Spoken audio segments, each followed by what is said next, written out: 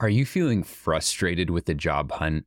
Are endless applications and radio silence getting you down? You can now book me for $1 a minute for 30, 45, or 60 minutes. Don't need 45 minutes? Don't pay for it. Want to do 30 minutes now and maybe 30 minutes later? Once you progress, let's do it. We can conduct a mock interview. I'll help you format great responses that make a difference. We can improve your resume and cover letter to help get you noticed. I'm here to consult with you if you're in a unique situation and want input from someone that has seen it all and can help you succeed like I have so many others. It's super simple. Just go to jobinterviewexperience.com and click the $1 a minute coaching button at the very top of the page. Select the amount of time you want to meet, and then you can look through my availability without having to pay. Check out my availability, pick a time, and pay $1 a minute for 100% of my attention. It's blocked into 30, 45, or 60 minutes, so we won't go over. You won't get charged any more than what you pay at checkout. Remember, the faster you invest in yourself, the faster you land that dream job. Go to jobinterviewexperience.com or follow the link in this episode's description. I'm excited to meet and help you take control of your career today. Money, salary, compensation. These are some of the most feared topics that hover over job interviews. How do you talk about salary? What do you say? What shouldn't you say? And how is the interviewer going to approach this? We need to uncover negotiation myths and the mystery around salary discussions that hold us back from earning more money. And Kelli Thompson has returned to the job interview experience to do just that. Kelli is a women's leadership coach and speaker who helps women advance to the rooms where decisions are made. Kelli has coached and trained hundreds of women to trust themselves, lead with more confidence, and create a career they love. She's the founder of the Clarity and Confidence Women's Leadership Program and a Stevie Award winner for Women in Business Coach of the Year. Kelli is also the author of Closing the Confidence Gap, Boost Your Peace, Your Potential, and Your Paycheck. I've asked Kelli to come back and share more. Here she is. Kelli, welcome back to the job interview experience. Oh, thanks for having me back. Money, salary, compensation. These are a few of my favorite things, actually. So I'm excited to talk about it. What has your experience been with salary negotiation and how has it impacted your career personally? Yeah, it's interesting. One of the stories actually told in the book actually started back from when I was a little girl. So when I was a little girl, I wanted to be a meteorologist. I was obsessed with the weather. I could tell you all the cloud formations, why the sky is blue, all the things. I wanted to be the weather girl on TV. And so I go to college and that's my major is meteorology. And about halfway in, I start to realize, I'm like, oh, I got to work the 6 and 10 o'clock news every night. I'm like, I don't want to do that. And so I kind of had this existential crisis where I needed to change my major. And, so I just did something easy, political science and business. But at that same time, my mom actually went into financial services and I actually got a job at the bank. So two things were happening at the same time. And I remember my first money fascination came when my mom brought home like this little paper slider tool that said, hey, if you invest like $25 a month, in 50 years, you're going to have like $1 million. And I was like, whoa, But fast forward to my first job, one of the things that I did early on was I was in sales, a sales trainer, eventually landed in HR where I was offering jobs to people. And all of a sudden having to talk about money. And I remember being a bank teller. And I remember the first time I saw my cash drawer, I see all these hundreds in there and I was like, whoa. But eventually they just become paper. And kind of the same thing with being a recruiter. Talking about money was all weird at first because I'd see these big salaries. But then it literally just became a conversation. But what was interesting to me and why I think this contrasts with my original career path is the weather is like the safest topic to talk about. If you ever don't know what to talk about, you can always talk about the weather. But here I was, and I went into corporate America, and I eventually went into HR, and I was dealing with the hardest topic to talk about, which is money. And one of the things that became really important to me, especially, in my career in HR, was I would see very different attitudes from men and women towards money.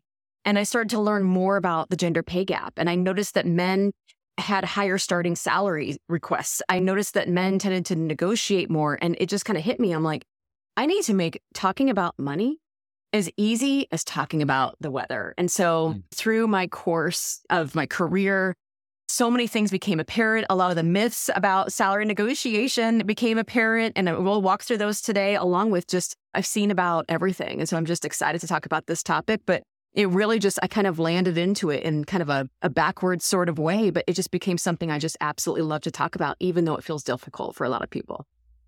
You said something that stuck out to me. We talked about the cash in the money drawer, and then interviewers talking about salary. And I've probably asked thousands of people, how much are you looking to make? Or the way I would word it a lot of times is, where would you like to be to make your next move?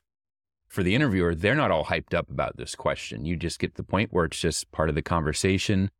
Typically, there's no tricks involved with it. You do have to talk about this to line up the job that you have open with what this person might be seeking to make sure you're on the same page. And at some point, you have to cross that bridge. It's interesting how you put it that way, that the interviewer is not nervous. The job seeker is typically, this is one of maybe 3 questions that's going to be on the very top of their mind, and for good reasons. So it's interesting seeing the difference there. This is just a question, just a check it off the box or check it off the list question for one side of the table. And then it's like a, please don't ask me this question for the other. Where do you think all of this fear and mystery in our jobs culture comes from in regards to the salary negotiation portion of the interview? Yeah. And I think I can speak on behalf of just what I've observed and personally experienced with women. Some of it's cultural. Let's just think back into the not so distant history. Remember, 1974 was the year women could finally take credit in their own name and open a bank account in their own name. Okay. So like for some of us, like that's my mother. That wasn't that long ago. So just, you have to think about the culture in which many women were raised, which was, we don't talk about money. Money isn't a conversation about being a financial provider. We've heard messages like, it's not polite to ask. You should just be grateful for what you've been given. They've been so generous to you. Where sometimes the messages that men have heard about money are just a little bit different. Because again, I'm talking about traditional gender roles. I don't mean to stereotype, but it's just kind of the way of it. Men had more conversations about money, about providing, about earning a certain amount to provide for the family. And I do think that we're getting better, but the gender wage gap does persist. This whole money topic is weird. It's because culturally, even as, no matter what gender you are, people just don't talk about money. But I think a lot of the things that are happening right now with states enacting pay transparency laws is really helping just normalize, hey, here's a senior account specialist and the range is X to Y. And I think, really having that and having that conversation, I think is making it better. It's just something that it's just more normal to talk about. But we just didn't talk about it for the longest time. And so it just feels like this weird, taboo, touchy subject. Yeah, you hit on something really interesting there, which is in everyday life, and I think for good reason, you don't just ask people how much they make. Your neighbor gets a new car and you don't say, wow, how much do you make so you can buy that? Yeah, did you get a bonus? Yeah. You're not asking your cousins at the kitchen table at Thanksgiving or whatever it is. I think it is impolite, right? It's a very personal thing. And whether it be a high number or a low number, people typically just don't want to talk about it. I didn't think about how culturally we also have this norm of not bringing it up. And now it's just glaring you in the face. And not only is it a discussion topic, it also can impact whether or not you get the job offer, which impacts way more than just your nerves and the current situation you're in. Kelli, what are your top 5 myths of salary negotiation that we're going to talk about today? Yeah, let's just unpack them one at a time, if that's okay, because I think we're really on the first one, which is myth number 1, which is it's rude to ask. I think we just talked just very briefly about all of the stereotypes. I think sometimes that, we endured that somewhere along the way, we've heard a version of, oh, it's rude to ask, it's rude to bring it up. But here's something I want you to know from somebody who has negotiated her salary quite a bit in the corporate world.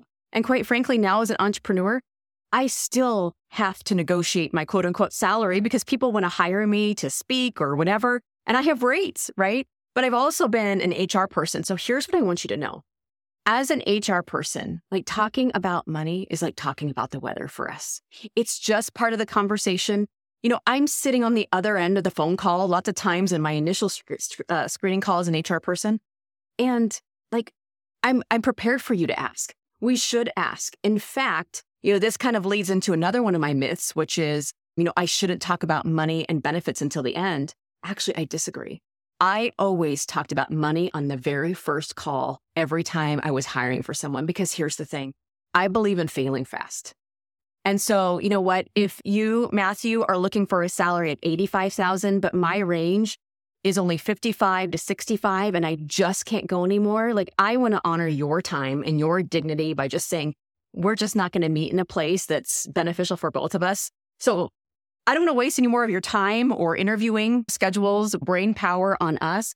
Go somewhere that is a better match. And the same thing too is like, I don't want to bring candidates in and waste all my hiring manager's time if we aren't even going to be in the ballpark. So, you know, I really want to get beyond this myth that it's rude to ask, because as an HR person, I am expecting you to ask and negotiate. And then the second myth that ties into that is I shouldn't talk about money and benefits to the end. No, let's talk about it at the beginning. I would always bring it up in the beginning, and I would often send folks my benefits package, because if we're not a fit there, like, let's just fail fast and not keep moving. What you said about bringing it up early, I did the same thing. Maybe it wasn't my first interview question, but I'd typically touch on it during like a phone interview. And usually you dig into it more, right? And you try and, especially at higher level positions, you try and figure out how you can make it work. Depending on your location, the market, your industry, I would have people that would be making way more than what we pay. And my take as a recruiter is always, you do the best job when you act more as a consultant. So when I would talk to people and they'd say, you know, maybe we're going to pay $40,000 a year and they're making 60, you just say, hey, look, where you're at, I think this job is like the highest priority. We just don't prioritize it the same way. This is important, but we just can't go anywhere above 40, and I just don't want to waste your time. Mm-hmm. People are usually relieved to hear that. Maybe they're a little disappointed with the big gap in pay there. It just helps both parties move on instead of dragging them along to an interview next week. Maybe they're not going to keep applying for jobs, but you hurt them in their job search. And then also it takes up our time that we may or may not have to talk to people. Yeah. I think it's a good practice. Like you said, cover that question early, get it out of the way, maybe even get some of those nerves out of the way, and you can keep building the relationship from there, especially if you do align in the same salary range. You get that taken care of and then move on to more important things as far as how they can function, how they can fit, and if you can close the deal and get them started working for you as soon as possible. Yeah, even better. I just am a huge fan of salary transparency. Put the range on the job posting, because then you aren't even getting on a phone screen with somebody who is so far outside your ballpark, right? That we're wasting folks' time. And if you're listening and you're thinking, oh my goodness, well, how do I even bring up this whole salary thing? You can just simply ask, I'm really interested in this position. Can you tell me more what the salary range is that you're considering paying this person? Like, for you just to simply ask it that way, like, a recruiter should be able to tell you. And if for some reason that you feel a weird vibe on the other end, or the recruiter hesitates, or it gets awkward, just pay attention to your gut. That could be maybe the first clue that something is a little bit wonky there. Because in jobs and in HR, most recruiters are armed and have no problem sharing what the salary range is, because, as you say, like, it just saves everyone time. And I'll add to that, if you ask, and even if they don't share, if you're a good candidate, it's not going to disqualify you. They're not going to go, oh my gosh, they brought up salary. We need to make sure we never talk to this person again. If for some reason, like you said, that they won't share it, which is probably unlikely, it's just going to be one moment in the interview where they had to think on their feet and skirt around the question and then move on. But if they like you, I don't think it's going to impact your candidacy at all. Yeah, I agree. Should we talk about another one? Please. This is one that I see. Okay, so another one. I think we're on number 3. If the job offer is more than what I currently make, I shouldn't negotiate even higher. So I made this mistake in my very first job change in real corporate America. So I remember I was living in Missouri and I was moving back to Nebraska. And it was kind of one of those things where I moved before I actually had a job. So there's maybe a little desperation in there. But I remember I was interviewing and I got a job offer from another bank. And the job offer was like $5,000 more than what I was currently making. And I mean, we're talking like, this was in the 20s. Like, I think it was my first job, and my first job paid me $23,000 a year. I thought it was so rich coming out of college. And I think this next job offer paid me like $29,000. And so I thought that like I'd hit the lottery at that point. But because it was higher, I just didn't even negotiate. I was like, oh my gosh, this is amazing. Yes, absolutely. But what was really interesting is that first job offer anchored my salary for the next 12 years that I was at that organization, because many of you may or may not know that once you get into an organization, even if you switch roles, a lot of organizations have these weird internal policies about how, oh, we can't ever raise somebody's salary more than 15% at a time. Or even if you get your 3 to 4 or 3 to 5% increases at annual review time, it's still anchoring off that base salary in which you started. And so what I really want folks to do is I really want to offer two sides of the coin here. I want to talk about the employer side.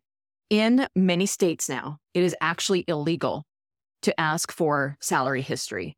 And the reason is because it causes a anchoring bias in job offers, because women and people of color have traditionally made less than white men. And so in a very unconscious anchoring bias, I might see Julie's, salary come across.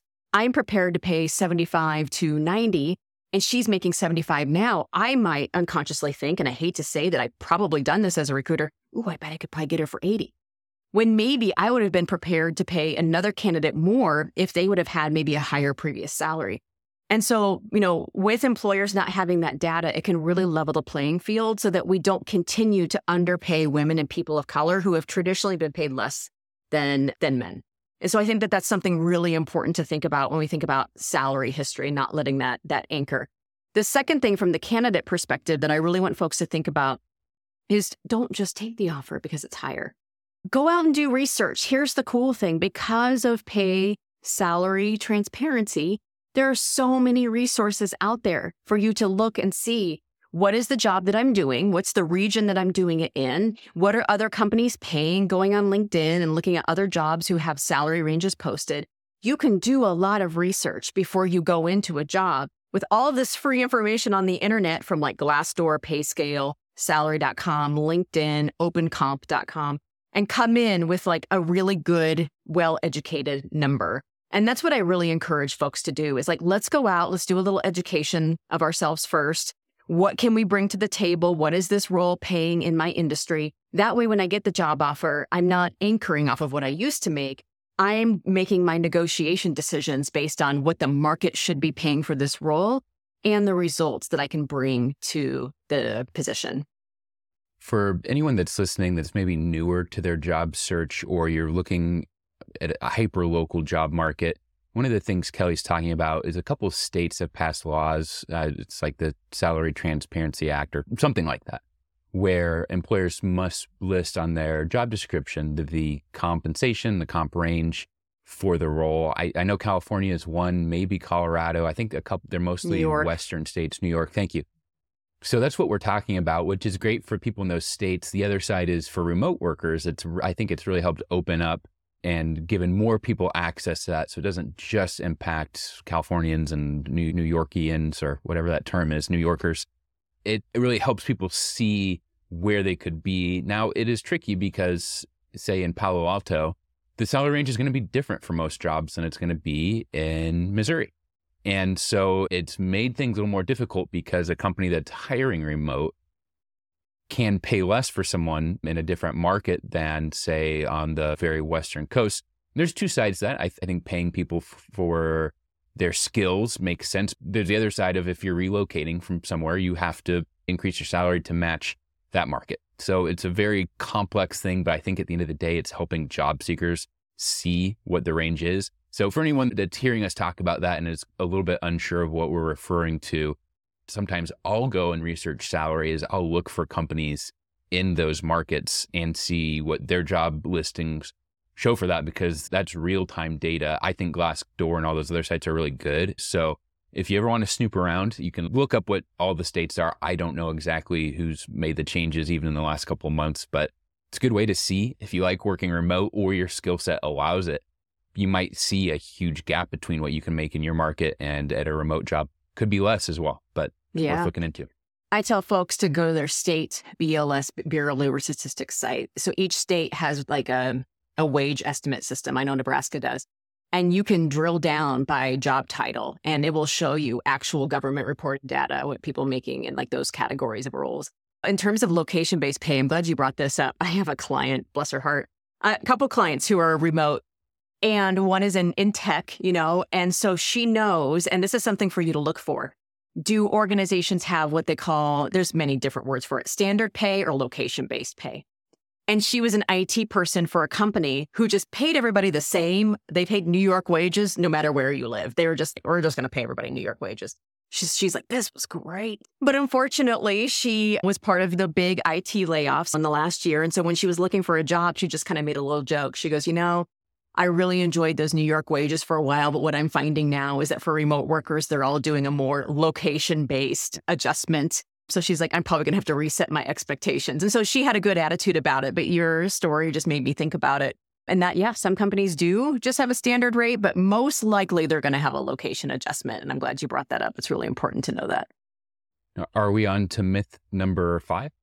We are myth number 4. So myth number 4 is money is the only thing that I can negotiate. And myth number 5 is I should talk about my life situations to get the number that I want. We can kind of combine those. I think a lot of times, when people go into negotiations, they've heard something like, you should tell folks that you're the sole provider, or you want to do this and you want to do that, and that's the number we need. And I remember I've heard that as a recruiter. I had an individual we were making an offer to, and he said, I really want my wife to stay home, so I need to make X. And I'm like, I love that. I love that that is a goal for you. I love that that's what you and your family want. However, as an organization, we have to pay market rates. We can't go around and pay Matthew a little more because, he wants his partner to stay home, or pay Julie a little more because she has 5 kids, because that actually leads to more pay inequity. And so I know that sometimes that advice gets floated. I don't like it. When folks go in, and I have a free salary negotiation guide on my website, I'm sure we can put in the links, but it's always best to do your due diligence of what is the market paying, what is the skill set that I bring to the job, what are the results that I can bring to the job. And that's what we're going to base our argument off of, is our skills, our talents, our abilities, our results, and we're going to operate and negotiate within market ranges. And I think then that brings me to the last myth, which is money's the only thing I can negotiate. You know what? Here's the thing. I've left jobs. I know my clients have left jobs for just a smidge less money because we wanted a different lifestyle. I've been in the golden handcuffs where I had a great salary, I had a great title, I had great benefits, but I was miserable. And I tell folks, no amount of money is worth the misery. And so there are other things that you can negotiate. In some organizations, depending on your level, you can negotiate vacation hours. In some organizations, you would need to know their culture. You can negotiate how many days you work from home. In some organizations, you may be able to negotiate a certain level of flexibility or working hours. And the item I love my clients to negotiate for is learning and development reimbursement. So many organizations have little buckets of money that, especially if you are coming into a leadership position, say, hey, I know this is a little less than what I'm making, but I would love for you to give me a $5,000 annual stipend for an executive coach, to go to this annual leadership conference, to attend this leadership development training that I have my eye on. And so I think those are all things that we can negotiate. So yes, negotiating on some of the flexible benefits, but a no to negotiating on using your family situation to get the number you want. And it's almost a trick negotiation tactic because it makes you look good. Now, if you said, I want to go get my PhD, will you reimburse my college? That's not going to fly. But when you ask that question, what you're saying is, I want to keep getting better at this job, or I want to keep getting skills that will help this company do better. And will you invest in me so I can do that for you? That's what I would hear. Not only does it help you gain skills for your entire career, but from the other side of the table, I'm saying this person doesn't just want to float in this job for a couple of years. They want to push, going to conferences, taking online courses, getting new certifications. That all just comes back and helps the company grow. This person will keep us on leading edge technology or management ideas, or philosophies, whatever it might be. Not only will it benefit you as the employee, just bringing that up makes you look good in your interview. Yeah, I love it. I never thought about it that way, but perfect. Mic drop. What you said about bringing in life circumstances into the salary negotiation, if anyone in this podcast hears anyone give that advice, please run as quickly as you can. I've run into that in a number of interviews. I remember there was a very young professional, and we asked about what he was looking to make, and he brought up, he's like, my car payment is this, my rent is this, and this, and this, and this. And so I'd like to be here. And of course, it was a bit of a higher number. That never ends up being a lower number. And like I said earlier, that doesn't offend me. We would have still hired the guy. I think he was in a little over his head. But we were talking afterwards. It's like, so if he would have been leasing a brand new Corvette, would we have had to pay him even more? Like, when someone brings that up, I think it just shows a lack of business understanding of your lifestyle does not change the bottom line of this job. And there's a maximum you can pay a person where the company doesn't get an ROI out of it anymore. Anytime that salary comes up, just don't bring up anything about your lifestyle, what you need to do. I think even bringing up inflation, the economy, just it doesn't matter. Your skills and what you can do for the company and you being able to deliver for them is what they're looking for. And maybe that's raised your minimum for your salary range. That's totally fine. But don't bring those factors into the conversation. I don't think it looks professional. And I think it shows a lack of understanding of where the salary ranges come from. Yeah, 100%. I love it. It's like we are here to talk about your contribution to the company and not your lifestyle choices and your budget. Love that for you, but that's just not what we're here for. And I think to help folks understand, well, why can't they just pay whatever they think is necessary? Many companies, and I think this is important for you to understand as a job seeker, have what we call a compensation philosophy. So if they are, in any sense of the words, mature and not just a startup with 10 people, they probably made some decisions on if they're going to pay top of market, middle of market, or lower end of market. And if they pay lower end of market, it could be due to size or they have other benefits, et cetera. And then once they kind of have that compensation philosophy, they will then go in and say, okay, we have individuals at different levels in the organization. So you got your CEO, your C-suite team, your senior vice presidents, senior directors, whatever it is. And what that means is each person is in what they call a compensation band. And lots of organizations, depending on their size, will have 3 band levels of compensation. Some have 8. And the reason why they do that is for equity, to be sure that we are paying people fairly, not only across a peer level to minimize inequities, but also really making sure that we're doing a lot of research, that we're paying each role in addition to market. Organizations do work with consultants, that's all they do is compensation data. And so just know that great organizations who really think about their compensation philosophy as a benefit and a talent recruitment tool are already thinking about adjusting for inflation, doing market research analysis, making sure we're paying our talent in alignment with what they get into the marketplace so that we're not getting poached constantly. And so I guess I just wanted to add that in so that job seekers know that on the other end, people aren't just shooting in the dark. I mean, there is a little bit of art and science behind all of this to ensure that we're paying market and to ensure there's equity. What do you think is the biggest mistake job seekers make when it comes to salary negotiation? They don't do their homework. I have a free salary negotiation guide. It just walks you through 5 steps. The first one is you're just going to do some market research. Just go out and be aware of what people are making in your location doing the work that you want to do. The second thing is I want you to do an inventory of your skills and talents, abilities, and results. Okay. What unique skills do you bring to the company? What is your unique value proposition? If I was interviewing Matthew in a sea of like 20 other people with his skills and talents, why Matthew? Why should I hire him? Why is he the obvious choice? Really taking an inventory too of like your results. What have you done in previous jobs and what can you bring to this organization?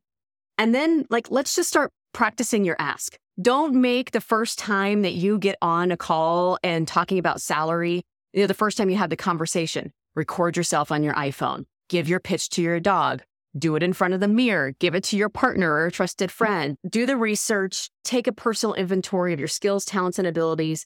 I want you to prep your ask, write out your script, practice your ask, and then make your ask. And when I tell folks to make their ask, I say 2 things. 1, you are going to be wildly uncomfortable, and that is okay. Like, do not let your discomfort keep you from making the ask of what you deserve. Like, you can make a clear and effective ask while also feeling wildly uncomfortable. And even me quoting my prices today to people who want me to come do stuff, I still feel a little twinge of discomfort because it's just a vulnerable topic, right? And then the second thing I want you to think about when making your ask is make your ask and shut up. I hear so many people go, okay, so what I'm really looking for, and here's all my skills and talents and why I'm amazing, I'm looking for, $90,000. But if you can't do that, it's okay. Nope. $90,000. Be quiet. It's hard to do. It is hard to do. Let me ask your opinion, Kelli. What do you think of providing a salary range versus giving one solid number? I love it. I really do. So even in my life, I'll just be honest, something that's maybe unique about me is every year I have income goals for my business because I'm running my own business. And I do good, better, best. This would be a good income goal. This would be a better income goal. This would be a best income goal. I do that with my clients too. When we're talking about job changing and searching, I'm like, okay, let's talk salary. What would be a good salary, a better salary, best salary? So that's one way you can look at it. But I think range, what I love about it is it gives the other person flexibility to also feel like they're in control. But don't give a massive range. Don't be like, I'm looking for 80 to 100,000. That's a lot. I like to keep $10,000 ranges. But if you're going to give a range, make sure the low number is something that you would be in your good, better, best. Maybe it's your better number. So I do like ranges for that reason. I agree. And when I provide information, it's not a one answer fits all. When I provide information on the podcast, I try and come from a spot of a lot of people, most people. You're not in a position where you're just kind of floating jobs that come by and waiting for the perfect job. The economy's tough. I think us younger generations, upward mobility is a little bit more difficult than it has been in decades past. I think for most people, they're not in a spot where they're waiting for their $50,000 a year boost in pay and they're not going to take a job until then. I think most people, they have bills to pay and they're looking at how much runway they have, whether it be days, weeks, or months till they get a job.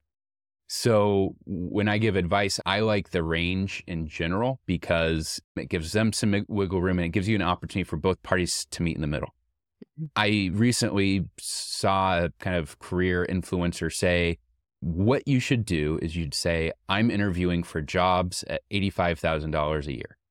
And that's your answer, which is not bad advice, but that's probably only good advice if you're currently employed and you're not all that motivated to make a move. If you're trying to get money coming back in the bank account and get back on those student loan payments or car payment or mortgage, I think that's playing high risk poker. And I'm seeing stuff like that, the ultra confident salary negotiation stuff come out, which again, depends on where you are. Coming in with a hard number, especially if it's probably on the higher side, it comes in as you're not willing to work with them to get to the point where both parties can say yes. So it depends on where you're at, depends on what you're trying to do. Depends if you're internal or external. Like you said, it can get really complicated the way companies treat job title promotions, but then where does the pay promotion come from?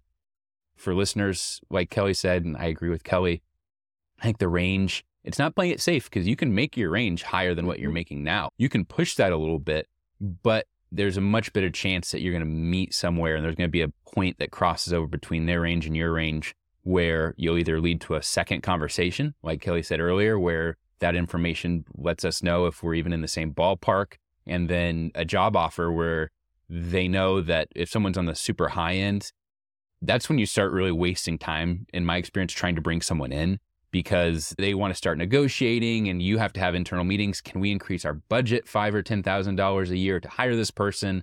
Then you say, well, what other kind of talent can we get if we increase our budgets that much? So I'll stop there, but I think the range is really good. Yeah. And I always tell folks, data. I mean, it's one thing to come in and try to play the game of, well, I'm interviewing with another company that'll pay me 85 and you're offer 75. I just love objective data, which is I'm currently looking for senior technical analyst roles. And in my experience, these roles are paying between $100,000 and $120,000 a year. And so that's the range I'm looking for. It's depersonalized, has nothing to do with the company, nothing to do with you. I mean, yes, you'll talk about all your skills and experience, but that's why I just love data. It's hard to argue with the data. That's the best advice. I like my tangents, but I like ending them even more. Kelli, you have a salary negotiation guide, is that right? Yes. Yep. It's just a free salary negotiation guide. It's at kellyraythompson.com. If you go to my website, you'll see a little link that says free. Just click the free and you'll find it. It's right there. Okay, listeners, we will link to that in this episode's description. Kelli, thanks for coming back.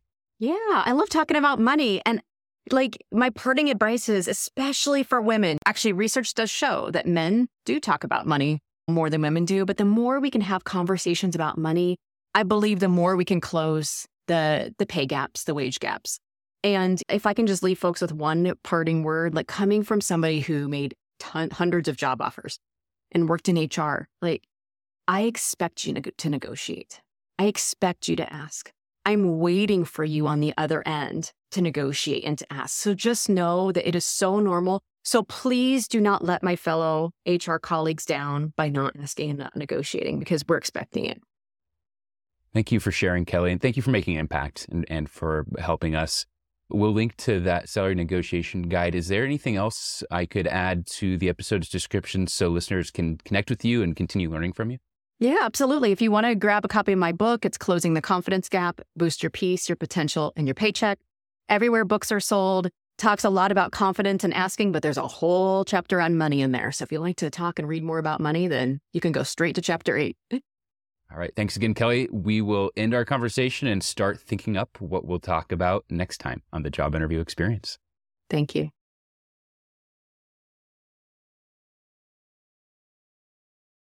Are you feeling frustrated with the job hunt?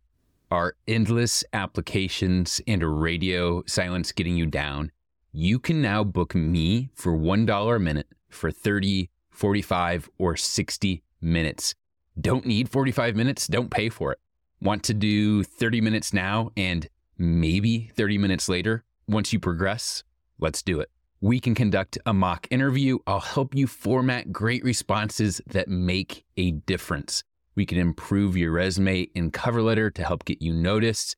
I'm here to consult with you if you're in a unique situation and want input from someone that has seen it all and can help you succeed like I have so many others. It's super simple. Just go to jobinterviewexperience.com and click the $1 a minute coaching button at the very top of the page. Select the amount of time you want to meet, and then you can look through my availability without having to pay. Check out my availability, pick a time, and pay $1 a minute for 100% of my attention. It's blocked into 30, 45, or 60 minutes, so we won't go over. You won't get charged any more than what you pay at checkout. Remember, the faster you invest in yourself, the faster you land that dream job. Go to jobinterviewexperience.com or follow the link in this episode's description. I'm excited to meet and help you take control of your career today.